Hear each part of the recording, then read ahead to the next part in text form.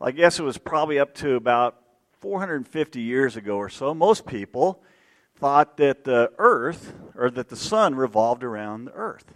There was a guy named Aristarchus way back like 20 centuries ago that had proposed the idea that the earth actually rotated and revolved around the sun, but nobody ever kind of really picked that up. I guess it was about 1573 when Copernicus finally came out with his idea that the earth actually revolved around the sun. It's what's called heliocentrism. The sun is at the center. About 50 years later, Galileo came along. He kind of added to that. He said, not only does the earth revolve around the sun, but you have all these other planets that are revolving around it as well. And the idea wasn't very well accepted at that time. They took Galileo and they actually put him in jail and they kicked him out of the church. So you can see what the church had to think about science. Now, it seems to me that today, about 500 years later, that things really haven't changed a whole lot, right? There are some people out there who still think that they're the center of the universe and that everything revolves around them. And unfortunately, I think there's even some Christians that can kind of have that attitude sometimes. Now, today we're going to be talking about rights. And I'm so glad that we live in a country where we have all kinds of rights. But the fact that we're also citizens of the kingdom of heaven sometimes makes it really difficult to understand how we're to kind of respond to those ideas of our rights. Like I say, I'm thankful that I live in this country. I'm thankful that our founding fathers chose to write down in some of our founding documents the kind of rights that we have as a people. We know that the first 10 amendments to the Constitution are known as the Bill of Rights. And I don't want to do anything to lose those rights. I think those rights are really important, so I don't want them to be taken away. I don't want to lose them. But at the same time, those of us who are disciples of Jesus, we're members of another kingdom. We're members of the kingdom of Jesus. Paul reminds us about this. This is probably a really familiar passage to most of us in Philippians chapter 3. He writes this, "But our citizenship is in heaven, and from it we await a Savior, the Lord Jesus Christ." And one of the principles of the kingdom of heaven is that often we need to yield our rights. We need to give up our rights for the good of other people. And sometimes the ideas of those two kingdoms, they conflict, don't they? And I'm here to tell you, I understand how hard it is sometimes to reconcile those principles that often seem to clash with each other. And that's why I'm really thankful for the passage that we're going to look at this morning. It's a passage in 1 Corinthians chapter 10. So if you have your Bibles, you might want to go ahead and begin to turn there, 1 Corinthians chapter 10. And in this passage, Paul's going to give us some really practical advice about how we choose between rights and how we choose when to give up our rights and when we choose to hang on to our rights. Now, because we're in a sermon series that we're wrapping up today called Selfless, some of you probably already guessed where I'm going to go with this morning, right? But before we make up our mind, let's let the Scripture speak to us. So we're going to look at 1 Corinthians chapter 10. I'm going to begin reading this morning in verse 23. And I'll go through the first verse of chapter 11. All things are lawful, but not all things are helpful. All things are lawful, but not all things build up. Let no one seek his own good, but the good of his neighbor. Eat whatever is sold in the meat market without raising any question on the ground of conscience. For the earth is the Lord's and the fullness thereof. If one of the unbelievers invites you to dinner and you're disposed to go, eat whatever is set before you without raising any question on the ground of conscience. But if someone says to you, "This has been offered in sacrifice," then do not eat, for the sake of the one who informed you and for the sake of conscience. I do not mean your conscience, but his. For why should my liberty be determined by someone else's conscience? If I partake with thankfulness, why am I denounced because of that for which I give thanks? So, whether you eat or drink, or whatever you do, do all for the glory of God. Give no offense to Jews or to Greeks or to the church of God, just as I try to please everyone in everything I do. not seeking my own advantage, but that of many, that they may be saved. Be imitators of me as I am of Christ. So I'm going to actually begin this morning with the main idea that we want to develop together. And here's what that idea is. That insisting on my rights is not always right. That insisting on my rights is not always right. I'm going to begin by talking here about the last verse in this passage, verse 1 of chapter 11. And most of you understand that when the Bible was written, there was no verse numbers, there were no chapter breaks in there. As a matter of fact, what Paul wrote here was a letter, and when he wrote the letter, he didn't sit down and start writing verse numbers in there or even breaking it up by paragraphs. So it's really important to understand this verse really goes with everything at the end of chapter 10. And that's why I'm really glad that like the ESV and a lot of the other more modern translations, they've chosen to break the paragraph after this because it goes with it. It explains the whole reason, really, for everything that Paul's written up till now. And he makes a really bold statement here, doesn't he? As a matter of fact, I think it kind of borders on arrogance. He says, be imitators of me. I mean, which one of us is going to say, be an imitator of me? But the key is to look at the entire command here. He says, be imitators of me as I imitate Christ. And that's really the key here. It's to imitate Christ. And it reminds me again of Philippians chapter 2. And I hope some of you actually took the time to read that this week. That was kind of your homework assignment last week. And in that section of Philippians chapter 2, we see the example of Jesus. And we see that Jesus willingly gave up some of his rights. He gave up the right to receive worship in heaven, to receive glory in heaven. And he did that willingly so he could come down here to earth and to put on a body of flesh and to die on a cross, not because he deserved it, but because he loves us so much. That's the very definition of biblical love, a word that we often use the Greek word agape to describe. It's this kind of self-giving love. And that's what we're to follow here. That's the kind of example that we're to follow. Now, Paul's going to take a little different approach to this idea of agape love. He's going to give us an illustration of what that looks like in real life.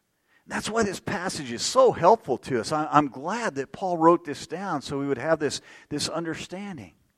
And what he does is he takes an illustration here. And it's an illustration that doesn't seem very relevant to us, right? It's this illustration of eating meat offered to idols. Now, how many of you guys struggle with that? Like when you go down to Fry's to buy a nice big juicy steak or a rack of baby back ribs, do you sit there at the meat counter and think, I wonder if this meat was sacrificed to idols?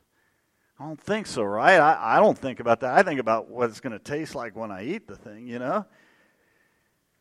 And so it's not something that we really deal with today. But the idea of our conscience and how we deal with that, which is really at the heart of this, that is something that we still struggle with today, right? Something that we still have to deal with today. And this passage is going to be really helpful in helping us to understand how to do that. Helping us to understand when we need to hang on to our rights and when we sometimes need to give them up for the good of other people. I want to make this really practical this morning. So what I've done is I put together a little chart, and that chart is in your sermon outline. It's up on the screen behind me. You'll notice I haven't left a lot of blanks for you to fill in today because I want you to just kind of pay attention and to listen. You're free to write down your own notes that might help you to understand, what this says. But we're going to be dealing today with some questions of how to make decisions. And we're going to be dealing particularly with how to make decisions that the Bible does not particularly speak to. Now, there's some things in the Bible that are very clear. And that's why the first question that I want to ask is this: does the Bible prohibit it? There are some things that the Bible very clearly prohibits. The kids came up with some of those this morning. And where the Bible speaks to those issues, I don't have to pray about it.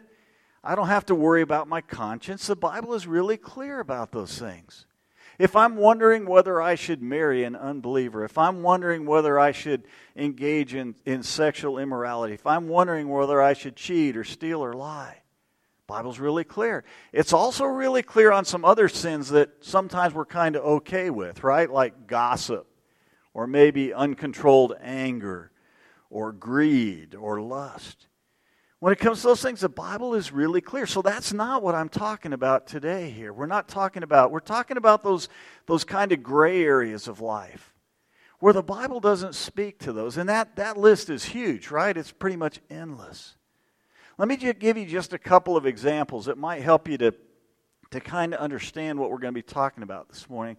How about this question? Should Christians participate in Halloween? Or this one, should you have a Christmas tree up? Because some people would say that the Christmas tree came from pagan origins. Should you even celebrate Christmas? I mean, the Bible never says celebrate the birth of Jesus, does it? How about Easter eggs? Is it okay to have an Easter egg hunt? Or even use the word Easter. The word comes, again, from pagan origins.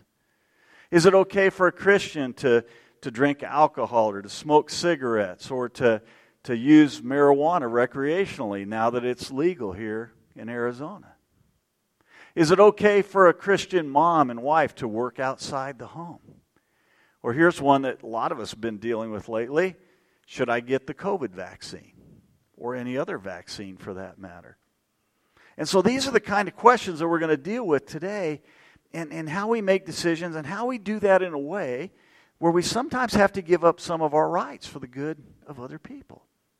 So as I say, the first question that we have to ask, does the Bible prohibit it? If the Bible prohibits it, then we just don't do it. That's pretty clear, right? That's pretty easy.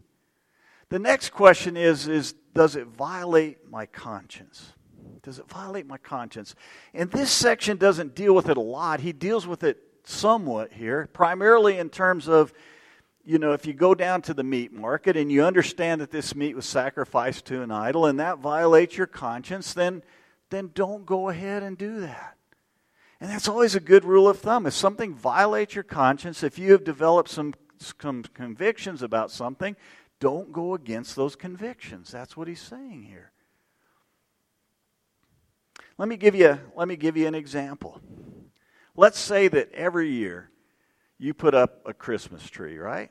A lot of us do that, celebrate Christmas together. But then someone comes along one day and they say to you, you know what, did you realize that Christmas trees, that they're pagan? What? I never thought of that. And so you go and you begin to do some research on that, and you find out, it originally came from some pagan practices that were done. But you do that, and you go, but that's not how I look at a Christmas tree. Go ahead and put your Christmas tree up. But if you research it some more and you think, man, now every time I look at that tree, all I can think about is some pagan practice, then don't violate your conscience. It's really interesting to me here. Paul basically says, don't go too far to try to figure stuff out that's going to violate your conscience. He says, when you go to eat with a pagan, don't ask him where the meat came from. He says, because then you're going to dig in and maybe you can't enjoy a nice steak, because you know where the meat came from. And I think sometimes in our lives what we do is we can dig into things so much that almost anything we do in our life, we could make it violate our conscience in some way. And he's kind of warning against that here. He says, don't go so far. I mean, if God puts it on your heart, by all means don't violate your conscience, but don't go to great lengths to try to make everything around you violate your conscience. So now we really get to the heart of the message here. Should I go ahead and relinquish my rights, or should I hang on to my rights? Should I go ahead and demand them? And before we get to the 4 questions that we're going to look at here, it's important to understand that at the heart of this is this idea of love. That should always be my motivation. My love for other people, my love for God, and even what I would call a healthy love of self. Now, we've been talking in this series about a different kind of love, this selfish kind of love that's always what's in it for me, but there is a healthy kind of love of self. And we're going to see that in just a moment.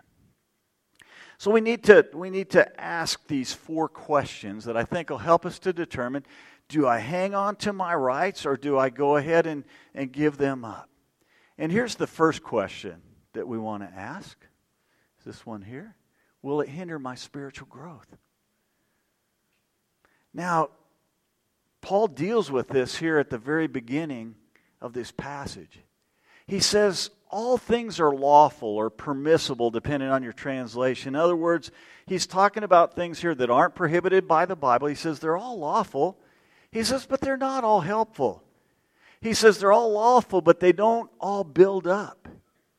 Now, in the very next verse, in verse 24, he's going to say that this is primarily because of the impact it has on other people. But I think it's also implied here that there's something of our own spiritual growth that's in mind here as well. And so if something's going to hinder my spiritual growth, then I shouldn't hang on to my rights at that expense. Let me give you an example. I think it's a good thing to exercise, right? Some of you might not agree with that. I get it. But it's a good thing to do that.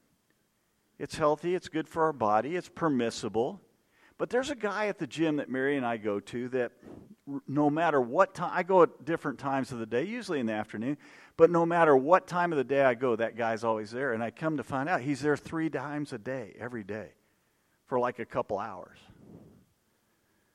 Now, I don't know anything about this guy. I don't know anything about his life. For him, that might be fine. I know for me, that would hinder my spiritual growth, because all that time I spent at the gym, I got to take that time away from something else in my life, right? And what's likely to suffer if I don't have enough time? I'm probably not going to read my Bible. I'm not going to pray. I'm not going to study the Bible. I'm not going to do the things, I'm not going to gather with other Christians, the things that would lead to my spiritual growth. So I answer that question. I say, yeah, I shouldn't do those things. Now, it might be fine for someone else, but for me, that would be something that even though I have the right to do it, even though it's permissible, it wouldn't be something I should do. The second question that I want to ask is this: will it harm a brother? He deals with this in verse 24 at first. He says, I want you to do things that are for the good of others, not just for your own good. Don't just look out for yourself, look out for other people too. And then he deals with it again in terms of this: if you're going to go to dinner with a pagan, he basically says, if they invite you over to dinner, please go ahead and go over to dinner. It says, but when you go there, it says that someone might tell you that this meat had been offered to idols. Now, we don't know who the someone is. It could be the host, could be another believer that's there with you, could be an unbeliever. I think Paul leaves it intentionally vague, as he often does, because he wants it to apply broadly. But let's just suppose for a minute that it's another brother or sister that's there with you. He says, if they come up to you and they tell you, this meat has been offered to idols, he said, then don't hang on to your right to eat that meat. He says, not for the sake of your conscience, but for the sake of his conscience. So we don't ever want to do anything that's going to violate the conscience of someone else, that's going to harm a brother or sister in Christ. We had a very practical example of that here at Thornydale Family Church. I'm going to go back to the example of the Christmas tree again. Many years ago, we had a leader in this church who had personal convictions about Christmas trees, and that wouldn't put up a Christmas tree, and thought that, because of the pagan origins, that's not something they were going to do or their family. And out of respect for that person's conscience, we had several years here at the church where we did not put up a Christmas tree. Now, did we have a right to? Absolutely. Is there anything in the Scriptures that would violate? Absolutely not. But for the sake of another brother, we chose not to do that. We chose not to hang on to our rights. And sometimes that's what we have to do. We might have the right to do it, but if it's going to harm another brother, I'm not going to do it. The third question to ask is this: is it going to rob God of His glory? It's going to rob God of His glory. It's really interesting here when he talks about God's glory in verse 31. He says, whatever you do, whether you're eating or drinking or anything else, give glory to God. And what he's telling us here is that everything we do in life is either going to give glory to God or it's going to rob God of His glory. But what's God's glory, right? That's a good question to ask. I like how Charles Ryrie, the theologian, he defines it. He defines God's glory like this. He says God's glory is His reputation. To live for God's glory means to live so that God's reputation is enhanced, heightened in quantity and quality, and not diminished in any way. I think that's a good definition. So the question I have to ask is, what I'm about to do, even though I have a right to do it, is it going to increase God's glory or is it going to decrease it? And I'll admit that's kind of a subjective judgment, isn't it? It's hard to know. And here's a test that I found works for me. It might work for you. Maybe you'll find something else. But here's the question I like to ask. Is this something I can ask God to bless? I think if it's something that I could ask God to bless, then it's possible that God can get glory out of that His reputation can be increased. But if I can't honestly say, God, would you bless this activity that I'm about to participate in, then that means probably it's going to rob God of some of His glory, and I probably shouldn't do it. One last question that we need to ask, and that is this. Will it hinder the gospel? Will it hinder the gospel? So he gets to at the end, he says, my goal here is that people would be saved. And if there's something that I'm going to do that's going to hinder people from being saved, then I'm going to refrain from that. I'm not going to exercise my rights when it comes to that. We see it here in this passage, the whole idea that if I'm going to do something that's going to cause someone else to violate their conscience, if I'm going to do something that's going to keep somebody away from the gospel and hinder it, Paul says, I'm not going to do those things. I think there are two major ways that Christians unnecessarily hinder the gospel. Now, I'm not talking about the fact that the gospel by itself is offensive, isn't it? I'm not saying here, Paul never waters down the gospel. Paul never refrains from talking about the seriousness of sin. As a matter of fact, this whole letter that he writes, it's all about the sin that's going on in the church there in Corinth, so he's not afraid to call them out for their sin. He's not saying that there's some other way to God other than Jesus Christ. He's very clear that that's the only way to God. Look at chapter 15 of 1 Corinthians. Where he talks about the resurrection of Jesus and says, if that's not true, then we're all in big trouble. I'm paraphrasing, but that's kind of a summary of the chapter. So I'm not talking about this, but there are a couple of ways that I think as Christians that we often unnecessarily offend people. The first way is this, and you've probably heard this before. Too many times Christians are known for what we're against rather than what we're for. I think that's true. Now, there's some things going on in our culture we absolutely ought to be against. But there's different approaches to this. Let me give you an illustration again. The Bible's really clear that abortion is wrong. I think we would all agree on that, right? It's the murdering, it's the taking of an innocent life. It's very clear in the Scriptures that that's not to happen. But there's a couple different ways as Christians that we can approach that. One is we can go out in front of an abortion clinic and we can protest, or some Christians have even taken it further than that. They bombed abortion clinics, they've tried to kill abortion doctors and things like that. Or there's a different approach, and some of you in this room are involved in that with an organization like Hands of Hope. What that organization does, it goes out and it ministers to young women who find themselves pregnant and making a decision about what to do with that pregnancy. And they're not judgmental. They love and they care for that person. They let them know that God loves them very, very much. Now, which of those two approaches do you think is going to put up a barrier to the gospel, and which one is going to take the barriers out of the way? I know what I would answer when it comes to that. So I think sometimes we need to be known more what we're for. We're for loving people. We're for people.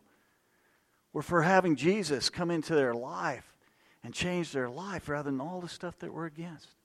The other area, frankly, is politics. And it seems like more and more in our country that we have some Christians who are hanging on so much to a particular party or candidate that they get downright nasty with people who have differing and opposing views. Now, I know I've been guilty in the past of hopefully not being nasty and mean to people, but of using politics to put up a wedge between me and other people. And I'm trying really hard not to do that. I mean, Christians ought to be involved in politics. We ought to vote. We ought to support candidates who support biblical principles. But I'm convinced that the way we treat other people who have differing views is far more important than what our politics are. So we've seen this morning that insisting on my rights is not always right. This is the fourth message that we've seen in this series. And I want you to make this really practical as we close this series this morning. So I want to remind you of the four things that we've talked about over these last 4 weeks and the four messages. We began by talking about how we need to be bold in our witness. We talked about how we need to be faithful in our service. Ryan shared with us a message of how we need to be extravagant in our generosity. And now this morning we've seen how we need to be willing to yield our rights out of love for other people and out of love for God. And so here's what I'm going to ask you to do this week. I want you to consider those four things. And I want you to pick out the one that you struggle with the most. Some of us probably don't struggle with some of these. I know some of you here that are faithful servants. One of you was out here helping me put together picnic tables the other day. Right, Gene? And there's a lot of others of you here that are faithful. There's many of you here I know that are extravagant in your generosity. I know some of you who are bold in your witness, and I know some of you who are really, really willing to give up your rights for the good of other people. But probably there's one of those that you struggle with the most. So what I want you to do is just to write that down. And then I want you to go back and just review the message on that, whichever message it was. You might still have some notes from that message. You can go to the website. You can go to Faith Life and find the sermons. You can watch them. You can listen to them. We have a podcast. There's a lot of different ways. And then I want you to consider, what is one thing that I can do, one concrete step that I can take in my life to improve in that area? Just one. And write it down. And then finally, the most important thing is to do it. If you only write it down, it won't do you any good, but to actually go ahead and do it. And I really believe that God will use that in your life to help you to become more selfless rather than selfish. We began this sermon series 4 weeks ago with these words from Jesus from Luke chapter 9. If anyone would come after me, let him deny himself and take up his cross daily and follow me. For whoever would save his life will lose it, but whoever loses his life for my sake will save it. That is not the way of this world, but it is the way of Jesus. But Jesus hasn't asked us to do anything that he hasn't already done. He willingly gave up his rights to come here to this earth, to die on a cross, not because he deserved it, but because he loves us so much. Let us be imitators of Christ in all that we do. Let's pray. Father, thank you for such a practical passage. I know every day that many of us struggle with this whole idea of how do we make these decisions in life. And I just pray today that from your word you would help us to make wise decisions. You would help us to understand that it's not always good to hang on to my rights. There are some times when we need to let go of those, Father, for the good of others, for the good of your kingdom, and even for our own good, Father. Lord, help this message to just be really practical for each person here today. Pray your Holy Spirit would guide each one of us this week as we consider this whole series and think about how to apply it in our own lives. And I pray that you would help each person to do that in a way that would bring you glory, that would increase your reputation, Father. We ask that in Jesus' name. Amen.